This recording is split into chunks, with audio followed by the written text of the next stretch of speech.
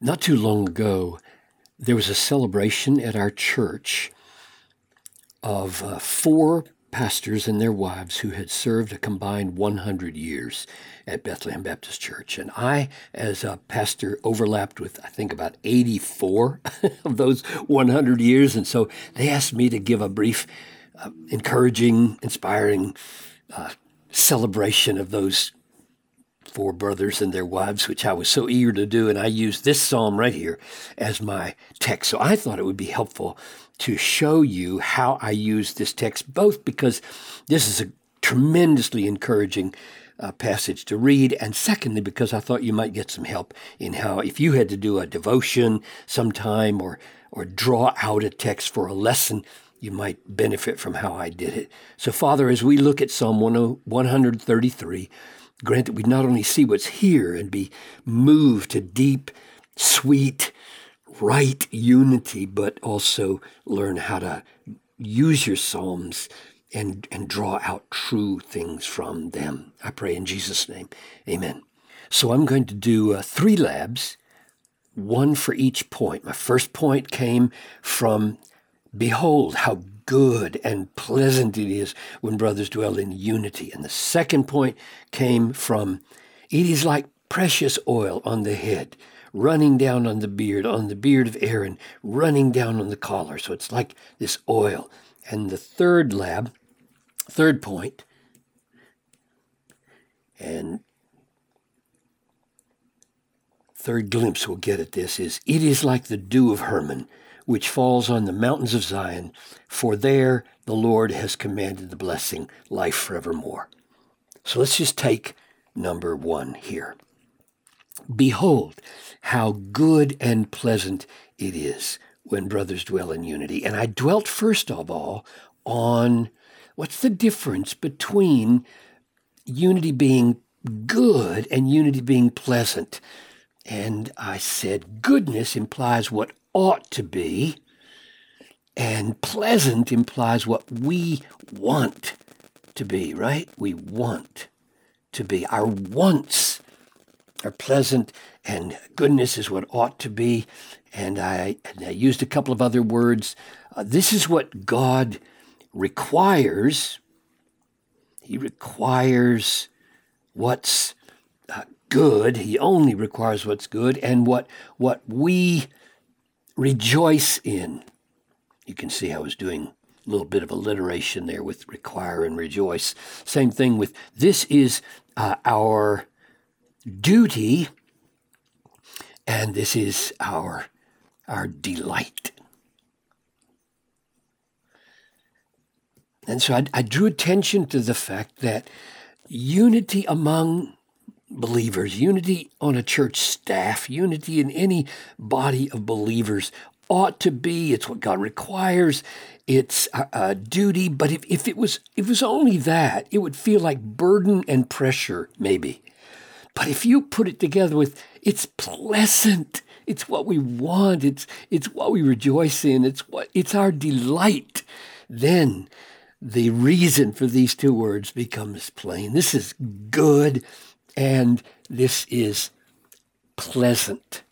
And then I lingered over this word duty here. Unity. And I thought, what kind of unity would this author be wanting to commend? Not simply like standing in the same location, but I thought theological, seeing God in the same way so they don't have contradictory views of God, and spiritual. They go hard after God together. Their hearts burn the same. And I thought financial, meaning they all together were faithful with their finances. They didn't rip off the church in the last 30 years. And sexual, meaning they were unified in their faithfulness to their wives and their wives to them. So this beautiful theological unity, spiritual unity, financial unity, sexual unity is what is so good and so pleasant, because this is what God calls for. This is what ought to be and what he requires. It's what our duty. But what makes it so wonderful is that we want this. We rejoice in this. We delight in this kind of unity here. And then I didn't do this in my message, but I did it in preparation for this lab. I looked up the place where these two words, good and pleasant, occur together in the rest of the Old Testament. It's interesting. And I used the Hebrew just to make sure I wasn't laying anything on this. And you can do this in English, but you can also do it in Hebrew. And I would encourage you to learn enough Hebrew. Yeah, I really am. I'm encouraging you to learn enough that you could do word studies like this. So here's the first place. 2 chapters later, praise the Lord, for the Lord is good. And sing to his name, for it is pleasant. So the attention is drawn to praising and singing to the Lord, for the Lord is good, and singing to his name is pleasant. Same thing in Psalm 147, verse 1. Praise the Lord, for it is good to sing praise to our God. It is pleasant, and a song of praise is fitting. Now, what do those two other places where good and pleasant occur, both of them having to do with the Lord as good and the praise of his name as good and pleasant? What light does that shed back here? And I think the light that it sheds is that this unity here, theological, spiritual unity, and unity in their right behavior in regard to important things for the family and for the church, that this unity here is rooted in God or the Lord.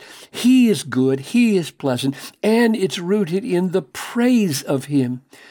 So underneath this unity is a unified view that God himself is good, and going hard after God in praise is good and pleasant.